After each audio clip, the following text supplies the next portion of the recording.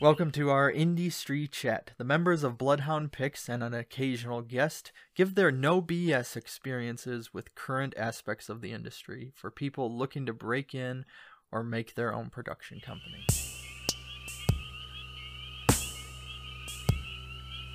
Okay. If you want to tell me about how you got started.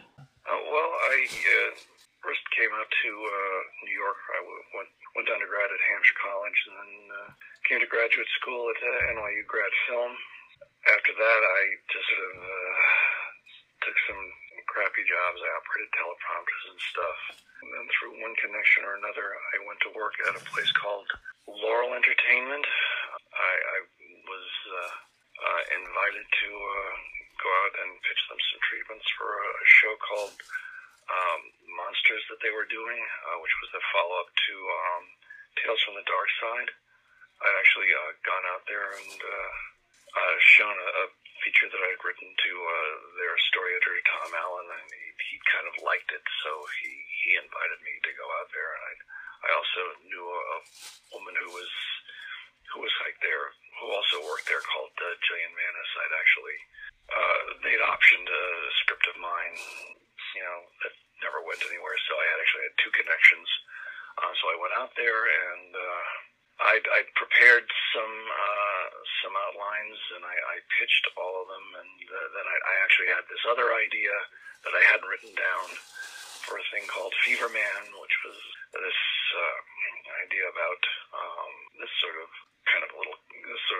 weird kind of culty kind of guy, and the way he sort of cured people was by literally drawing the fevers out of them and fighting them, and either he would kill the fever and the fever would come out as this kind of horrible monster, and he would have to fight the monster, and either he would kill the fever would kill him. Every time he killed the fever, the person would be cured. And I didn't have much more than that, but that was the idea they actually liked, so they bought that idea, and that was actually. At that time, I was working at the equipment room at NYU. I ran the equipment room at NYU, which was a hellish job. I ended up running it for like 6 years. So they bought that idea. That was my first feature, my first professional sale. I mean, I'd sold some little treatments here and there that never got made. And shortly after that turned out to be the premiere episode of Monsters.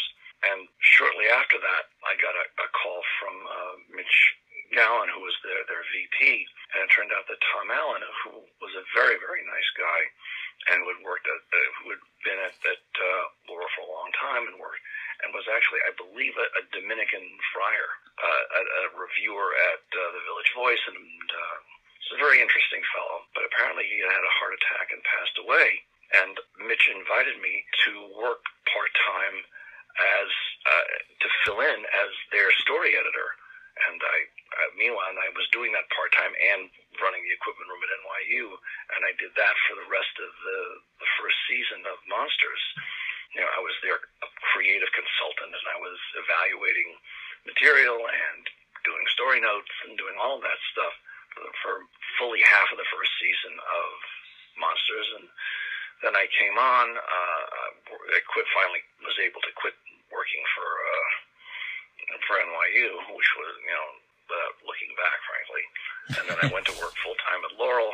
I wrote episodes of Monsters, rewrote episodes of Monsters, worked as their creative consultant, which is kind of like being their story editor. I was there for something like 6 years. We worked on a lot of stuff.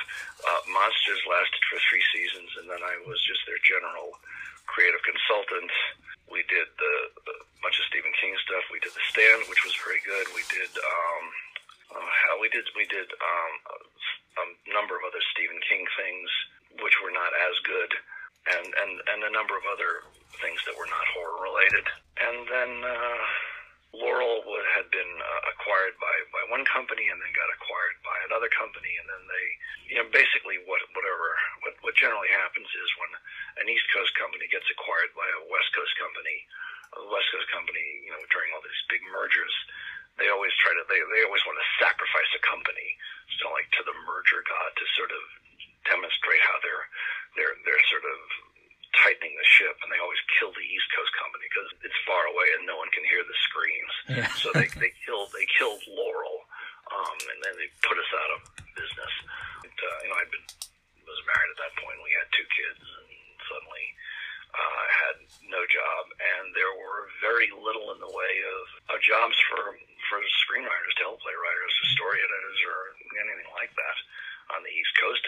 time.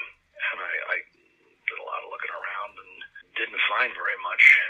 Over the course of the years, I was familiar with what originally had been Empire Pictures, it's Charlie Band's company. Okay, yeah. And they did, super low budget direct-to-video movies. But I hadn't really pursued it, so I contacted them and sent them some sample stuff. And I got a call from Debbie Dion, who was their, helped ran, that was at that time Charlie Band's wife, and also helped ran the company. And she said, well, we pay $3,000 for a script. And I said, well, gee, I make something like between original payments and residuals, I make like $4,000 writing a 24-minute episode of Monsters. That doesn't seem like very much money. And so I said, well, thanks anyway. And then shortly after that, my unemployment ran out. And all of a sudden, the prospect of getting $3,000 for a screenplay didn't seem so terrible. So I called her back and I said, well, look, I'll do this, but it can't be like the way people usually buy screenplays, which is like you get paid for one draft and then you have to write 3 or 4 other drafts for free. It's like, for the $3,000, I'll give you one pass, and if you want another pass, you have to pay for it. Any additional thing beyond that it's got to be pay as you go. And she said that's fine. And of course, having worked a lot on Monsters, I knew I could write really fast because I knew that I could do a pass on an episode. I could do like an episode of Monsters in like 2 days because I'd done it. You have to write fast when you're writing for TVs because you're writing on a schedule. So I figured if I could write 24 pages in 2 days, these scripts were like 85 pages, so I figured I could do one in a week, easily. And I started writing these things, and I could turn them out in like 7. I started out writing them in like 7 or 8 days. I could do a pass. By the time I finished, and I wrote a lot of these things over the next 3 or 4 years, I think I turned out like over 50 of them. By the time I was done, I was turning them out in like 4 days. So and they were like 80 to 85 pages. So I wrote a lot of them for Full Moon by the time I was done. I think out of the 50 plus scripts that I wrote for them, I think they made something like 30 of them. I really do not actually have a precise count of how many of them they were made, because he tended to like kind of break them up into pieces and re-release them and turn them into so what started out as 1 became 2.5 or 2.3 different versions of them. So I mean, there's kind of a Full Moon channel, but you can see I know that there are a lot of the things that I worked for him kind of came out under different names and different versions.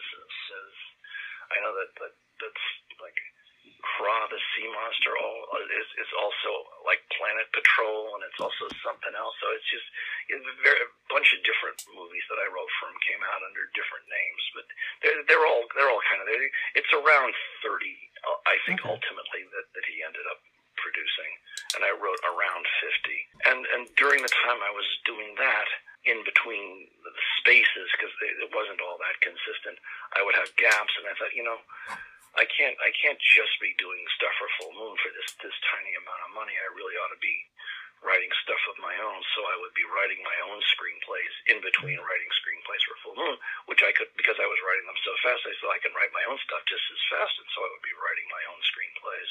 And I wrote all sorts. I wrote a weird kind of Wild West fantasy based on the life of Windwagon Smith, and something based during the Great Fire of London. I mean, I wrote all sorts of different things. I'm not particularly good at selling my own stuff. I despite our happily chatting together here, I'm really kind of an introverted person. So for me to do cold calling, because I didn't have an agent at this point. I mean, I had an agent briefly when I was working at Laurel, but then I was having trouble reaching her, and then I finally discovered that she quit the agency, and that's how I found out that I no longer had an agent. She hadn't bothered to let me know. So, I was without an agent, and then Laurel folded, and I continued not to have an agent. And I thought, you know what? I really need somebody to try to go out and sell these things, because I'm so terrible at it. And I knew that I was a very introverted person, but I also knew that my wife was a very extroverted person. I would come home and find her chatting with someone on the phone, and it turned out that it was someone that she'd like called to like place an order to buy something, and it's just they got into a conversation. They were just chatting for 20 minutes, and I thought, like, that's really all you really need to be able to make cold calls, is the ability to call someone on the phone and connect with someone and chat and just talk up a project, and that was it. You know, more than any other skill. So, you know, it took me a while to convince her, but she, you know, she used her maiden name to do it, and we got there was a book you used to be able to get that listed all of it was called the Hollywood Creative Directory, and it listed names and phone numbers of everyone who was in the business, and you could get this soft cover kind of a phone directory. And by this time, I had a bunch of different scripts that she could, that she could market. And after it took around 6 months, she managed to. We got an option on one script of mine. I think we sold it. Nothing really happened for a while. We thought, all right, we got a script option by a big Hollywood company. Meant nothing to anybody. So I kept working for Full Moon. I would talk to people and they'd say, well, what are you doing? So I'm doing these horror movies for Full Moon. And I was like, really, what do you have? And it's like, and I didn't have a horror script of my own. I had all these other kinds of things. And I said, I really should write a horror movie. And, and I looked around and it's like, there wasn't anything out in the theaters at that time that I thought was really scary. And I said, I should really write something that I think is scary. And so I wrote, and again, this was in between Full Moon projects, so I didn't have a lot of time. And I wrote this thing called Deader, which was simply my take on what I thought a scary horror movie would be. I said, okay, so here's my scary horror movie. And my wife was not a big fan of horror, didn't particularly care for it, and she was big on this thing called Innkeeper's Back, which was my Great Fire of London script. And I said, well, all right, you want to go out with a Great Fire of London script? You gotta call places that have Hollywood deals, because you need like a big Hollywood deal script. And so you go through this, and you can find the look through the Hollywood directory, and it'll tell you the places that have Hollywood, the production companies that have Hollywood deals. And so she went through it and made a list. And because she actually didn't know any better, she found Stan Winston's company, and Stan Winston's company, of course, did have a Hollywood deal, but it obviously wasn't right for that movie. But she didn't know any better, so she called up Stan Winston's company. She talked to one of the producers there, and she pitched this Great Fire of London story. And he said, well, it sounds great, but it's not the kind. We're kind of an effects company. That's not the kind of thing that we do. And she says, well, it has lots of effects. They're burning down London. And he says, yeah, but that's not, we do kind of, creature effects. Do you have anything with like kind of creatures in it? And so she pitched Deader to him. And he said, well, okay, that sounds interesting. Send us Deader. So she sent them Deader. He really responded to it. And he said, well, look, do you mind if I just sort of unofficially slip this to a few people?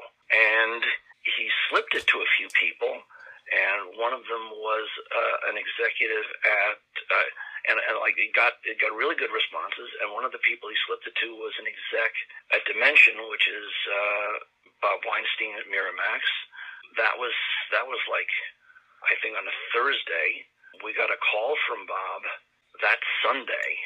We live in Brooklyn. Yeah. They're based in Manhattan, and Bob called and asked to speak to Judy, because that was the name on the page. And I've read like half the script. It's the best fucking script I read in I don't know how long. Can you come in on Monday? And we said, yeah, sure, we can come in on Monday. And we went in on Monday, and by the end of the day, they bought the script for $500,000. And we actually. Shortly thereafter, because we didn't have an agent at that point, we got a check for $500,000. They handed us a check for literally a check for $500,000, which was an experience that I have never had since. That was certainly a life-changing experience. Plus, the script Deader went everywhere, and apparently it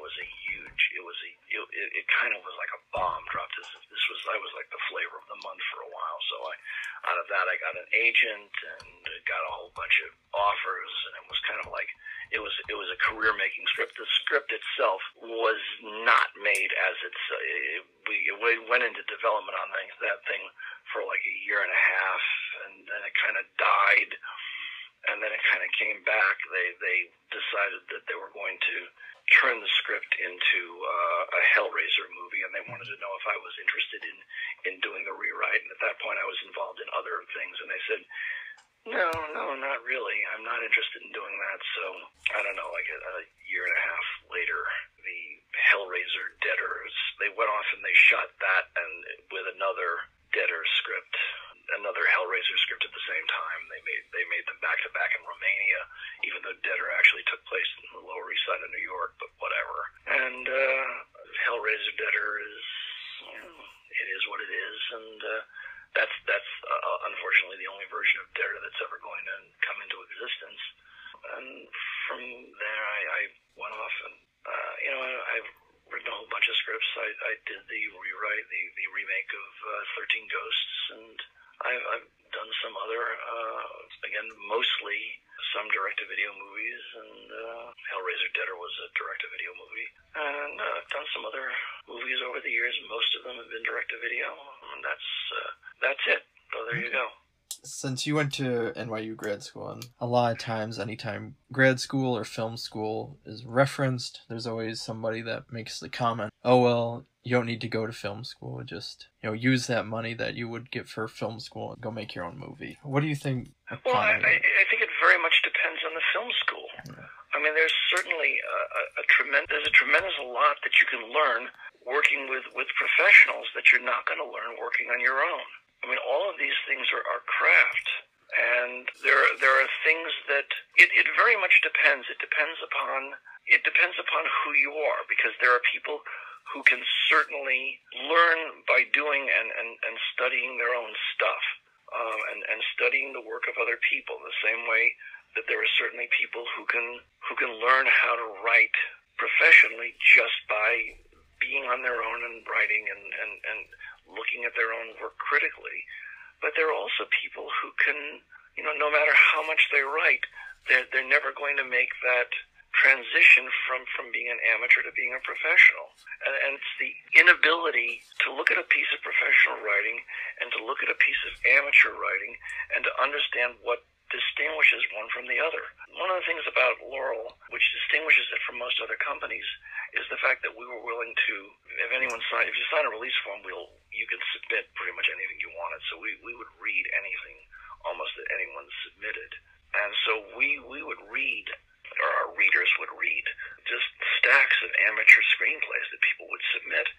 And it really, when you work at, if you work at contests, where people submit their screenplays, and I've been readers for contests at various times over the years. And it's the same sort of thing, that people write these scripts and they do not understand. They don't realize that their completely amateurish work is different from the work of a professional screenwriter. And in the same way, people make films that are just at an utterly amateurish level. And I think especially performance-wise, the performances and the screenplays are just awful. But it's obvious that the director, the filmmaker, doesn't understand it. And they release this stuff and they think, hey, this is really great. And it's interesting because very often it can look really good and it might have very good special effects and the camera work can be really good.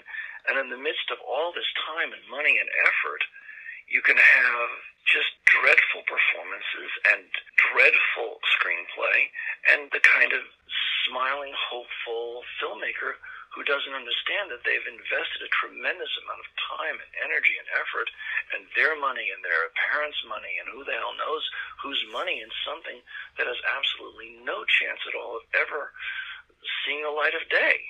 The ease of production, because these really quite high-end digital cameras, 4G and 5G and 6G, however many Gs, and really cheap editing equipment and cheap special effects have placed this technology in the hands of people who have absolutely no idea how to tell a story, no idea where to put a camera, no idea how to distinguish between performances that are believable and performances that are not. And so a lot of it is it's just fodder. In some ways, it's the same with film school. It's just a lot of them are just springing up as a way of taking money from people, because there's only so much room for this material. And so well, you can put it on YouTube. Yeah, you can put it on YouTube, but so what? So what if you put it on YouTube? How does that turn into a demand for the material unless you're putting something on YouTube that's going to attract an audience by virtue of it being something exceptional? And how do you create something exceptional except by story, by performance, by images, by creating moments that are memorable, by having an opening that is going to seize someone's attention, by having a structure that's going to maintain someone's interest from beginning to end, and by knowing how to do that. And you may very well be that special person who is able to know how to do that instinctively, but a lot of that can be taught, and you need to have people and schools that have the people who can teach that, who know how to do it, and who can pass on the lessons on how to do it. And it's hard to have those institutions. You can always say, yeah, just take the money and go make a movie, but how many people have taken that money and gone made a movie, and no one's ever going to see that movie because it's not that interesting. So going off of that then, nowadays you have so many feature commentaries and interviews, and it seems like a lot of directors are more willing to talk about the themes in their work, that audiences consider themselves more savvy. Do you think that plays into how the industry works now? And I don't know. I mean, I think the vast majority of viewers really just want to watch the movie. They want to be taken up by it. I mean, you always have a certain percentage of people who are like are movie fans, but I think most people they just want to be carried somewhere by the movie more than to be the experts on the movies themselves. I think that's always been the case. You know, you're always going to have the kind of Easter egg crowd, and it's one thing to sort of, to have stuff for that smaller percentage of the audience.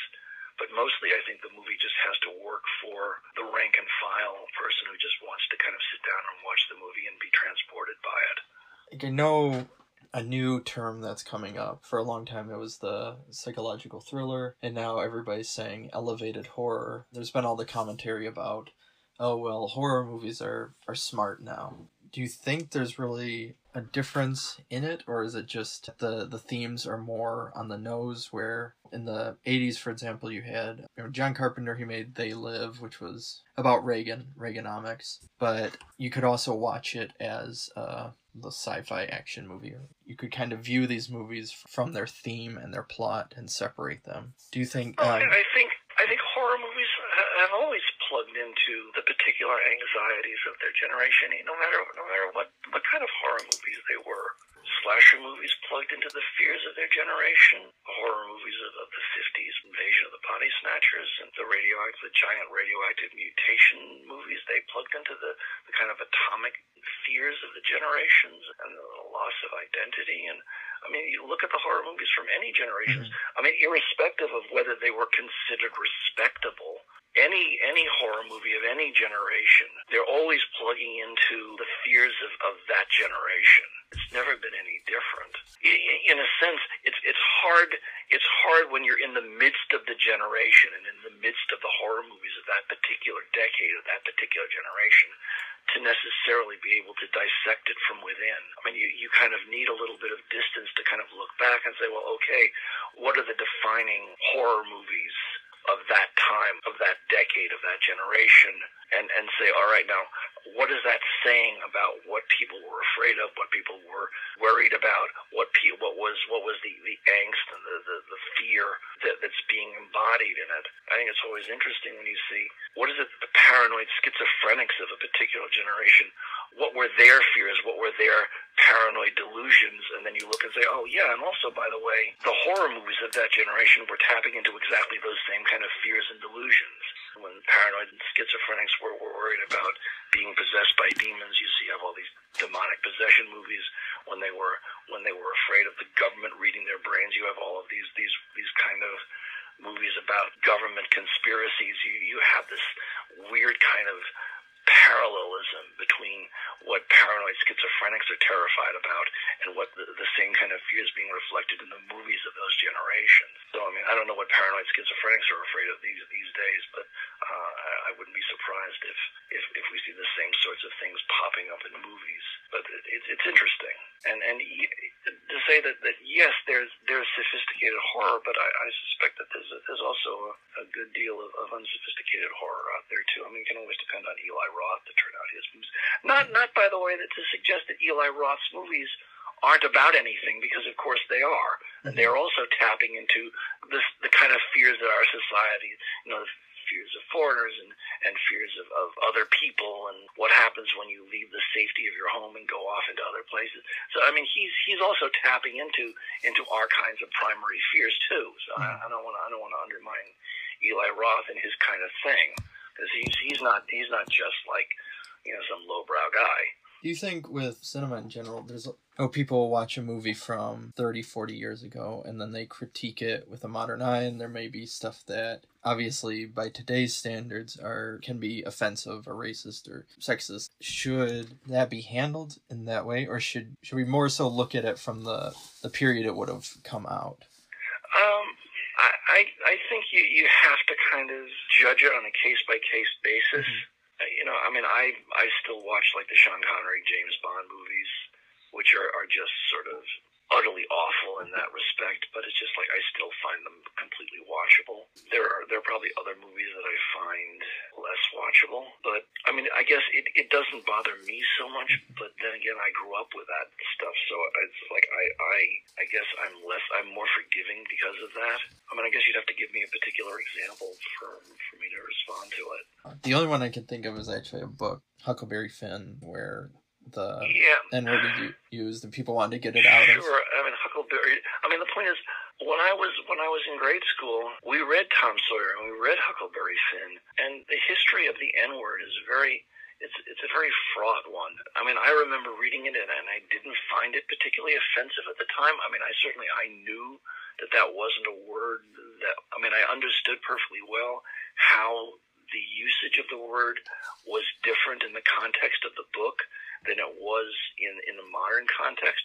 So yeah, but I understood. I mean, even as a kid in grade school, I perfectly well understood that it was being used in a different way then than it's being used now. In the same token, I don't know if you're familiar with a movie called Dam Busters.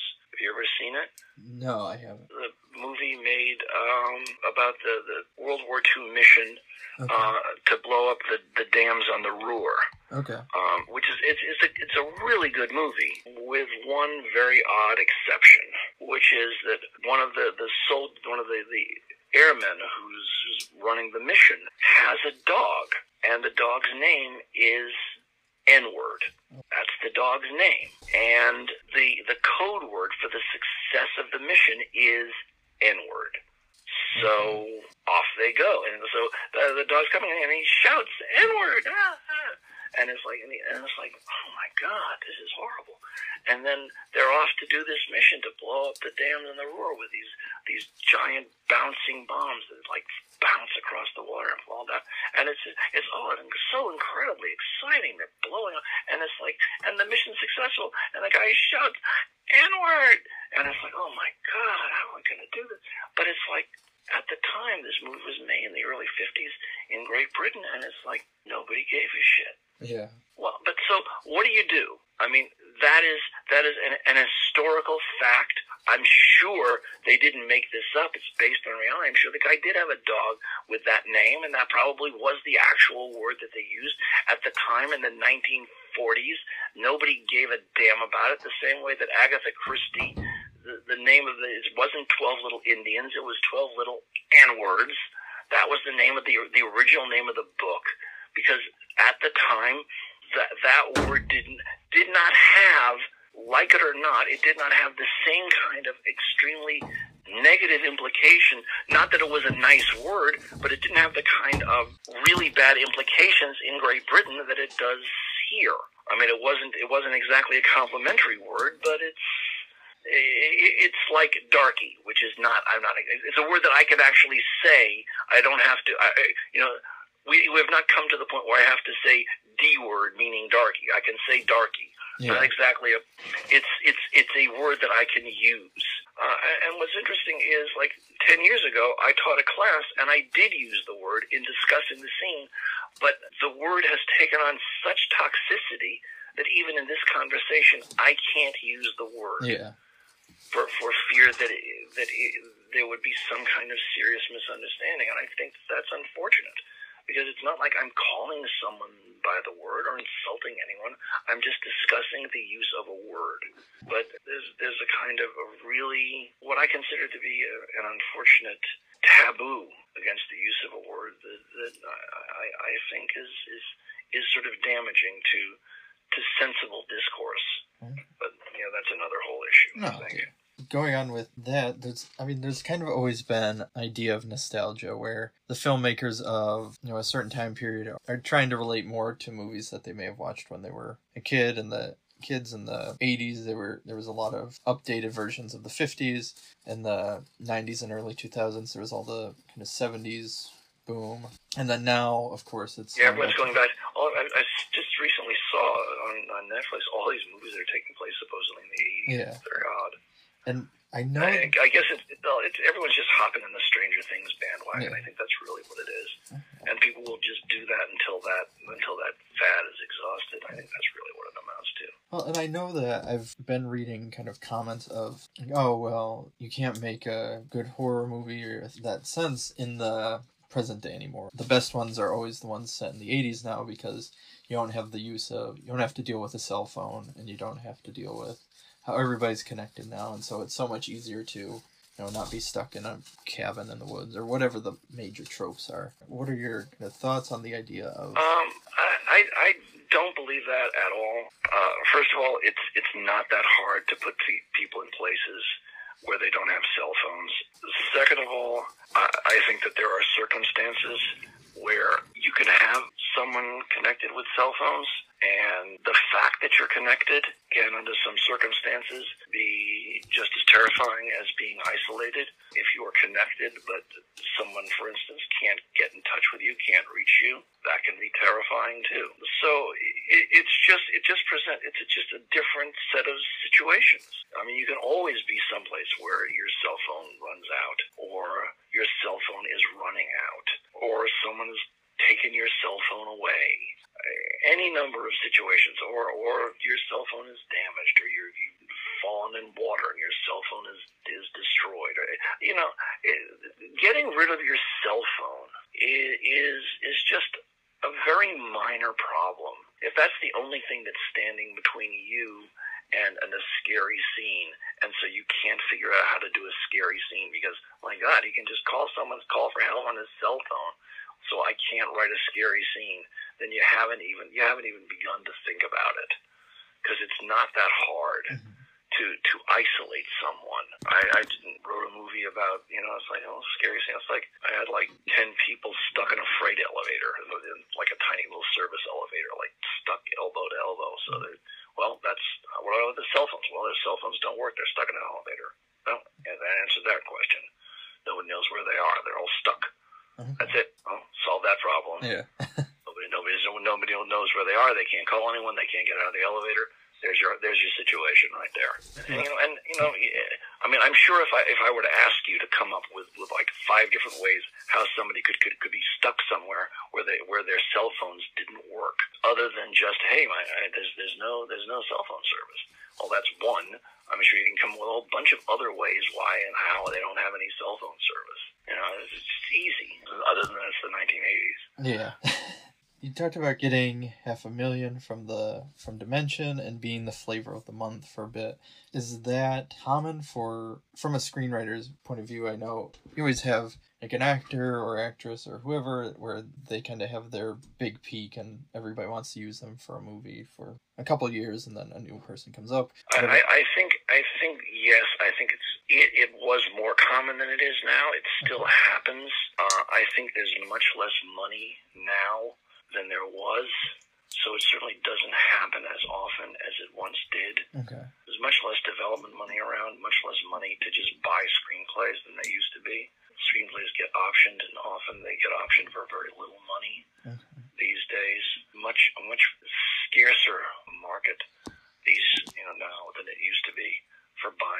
for selling things, for making things.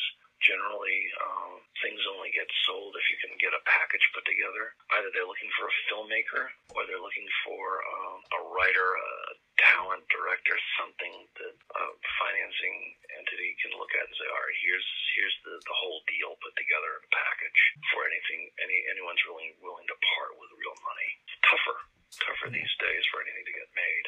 So I guess going from a screenwriter's point of view, if you could talk about the screenwriter's position for film. I know it's different for television where the screenwriter is a little bit bigger, but the idea of creative control and even satisfaction, you gain satisfaction from the work. And you have to accept that you don't have creative control as a screenwriter. I mean, if you are as you say, in TV it's different because generally, as a showrunner, you have where you're really kind of a writer producer, something closer to a writer producer as a showrunner or something like that. You do have creative control, but unless you are a writer producer, you are not going to have creative control. The job is considered, even if you are the writer of the original spec, it's still considered work for hire once the script has been bought, and you can at any time be replaced. So you have to view it as a collaborative process. Producers and executives and director or whoever, they're going to come with their ideas, and you can do your best to try to persuade if you think that an idea is not good. But in the end, it's there. Once they buy it, it's theirs. It's very different from a novel where you maintain copyright. You do not. You sell the copyright to your work, or else you're being hired to do something to execute someone else's vision. When it's an assignment, they have the idea, they have the concept, they have the approach, and it's your job to execute that vision. And even when it's your script, they buy it, and they may have a certain idea as to how they want to develop it. And if your idea it may be quite different from what you originally wrote. And I've had that happen where I've written something and someone buys it, and their idea as to what they want to do with it is very different from what I wrote.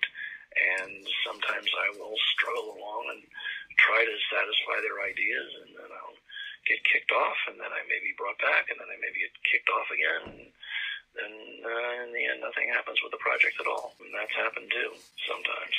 So it's just you have to kind of. I'm not going to say you enjoy it, but that's just part of the process. How much would you say that? Because I know social media, they say, potentially plays a lot into somebody's popularity, or they want to make sure that you have enough followers or whatever, but luck and connections versus that kind of talent and dedication that is normally pushed. Yeah. Well, I mean, luck, obviously being in the right place at the right time is always valuable, but I think some old saying says that luck favors the prepared mind. So, I mean, luck doesn't do you any good unless you're ready to take advantage of it when it happens. And the answer is, of course, connections are valuable because connections are going to put you in the right place, going to help put you in the right place at the right time. So, yeah, it's ridiculous to suggest that if you happen to be the son or the daughter of a famous director or a famous production executive, or that's not going to help get you in through the door. Of course it will, but at some point, if your work doesn't make money, you can't keep writing scripts or making movies as vanity projects, as Hollywood will not sustain that.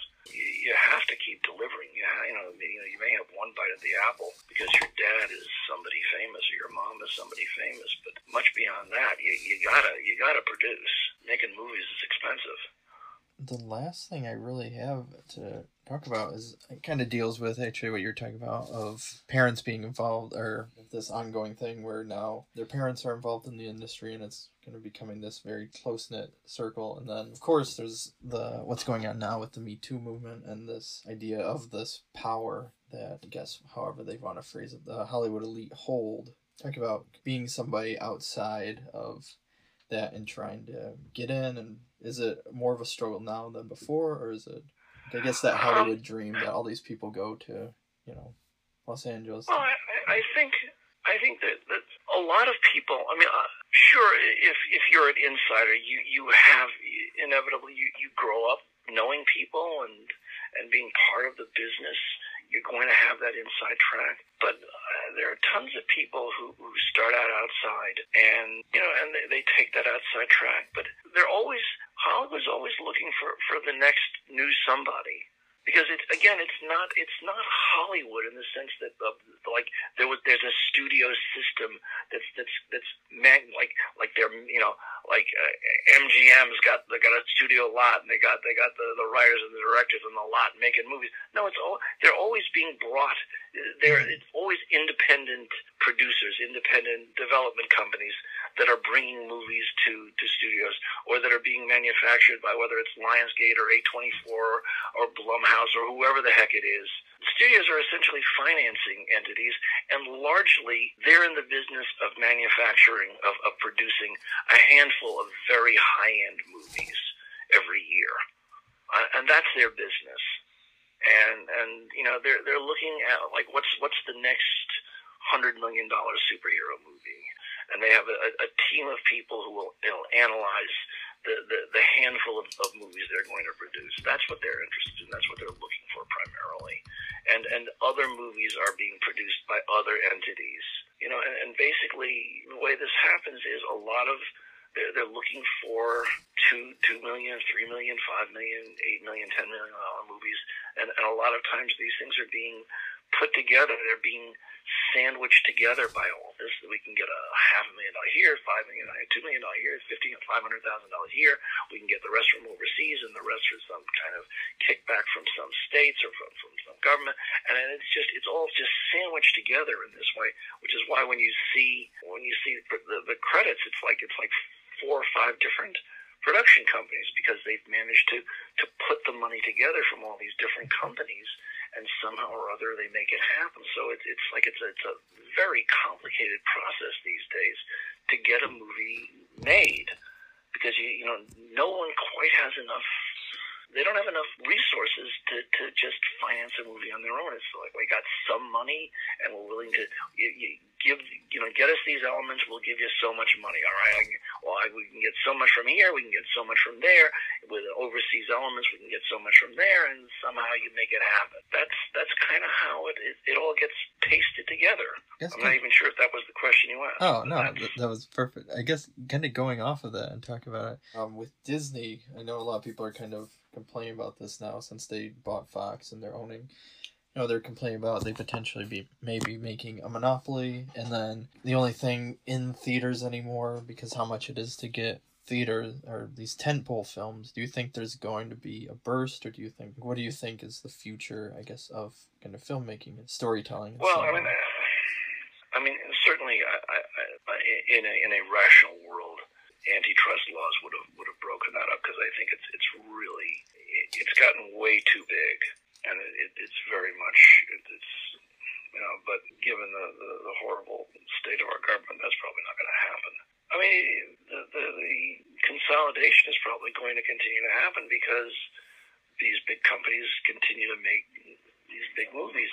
But there's also the problem, because the bigger they make the movies, it's like very often you'll find that the difference when you're making a movie that costs like a couple $100 million, and some of these big movies literally cost that much.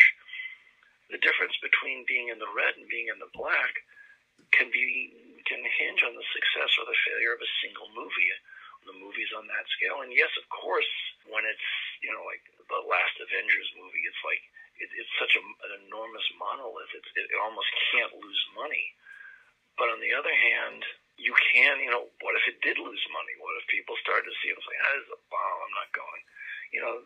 That movie cost $250 million. If it bombs, it could have a disastrous effect on a major company. And it doesn't take many big flops.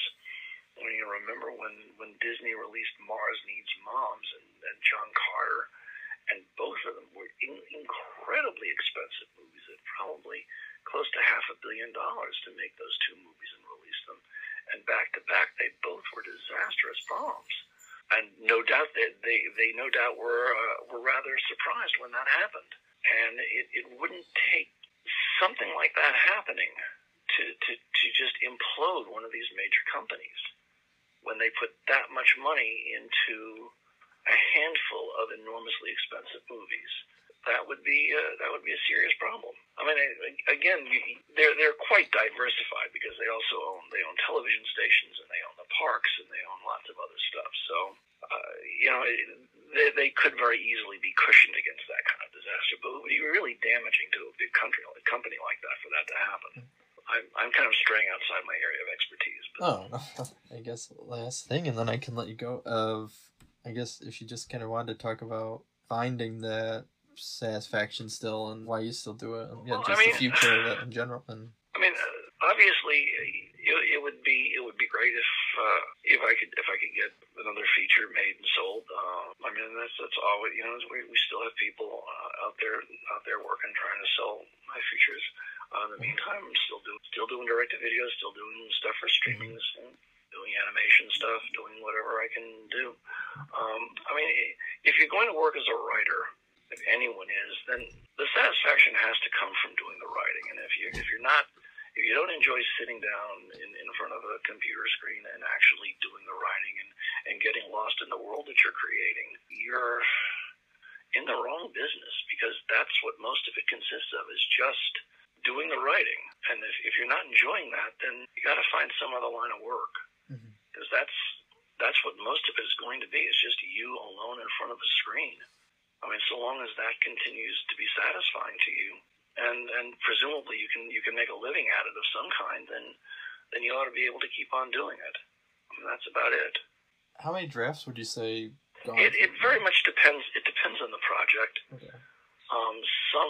Some things come together very quickly and very cleanly, and it's only a few drafts, and some you just hammer away at it forever. So it very much depends. There's no law. There's no rule about it. Okay. Bloodhound Picks podcast is produced by Josh Lee, Craig Dram, and Kyle Hintz. Music by Raymond Seed. Audio editing by Kyle Hintz.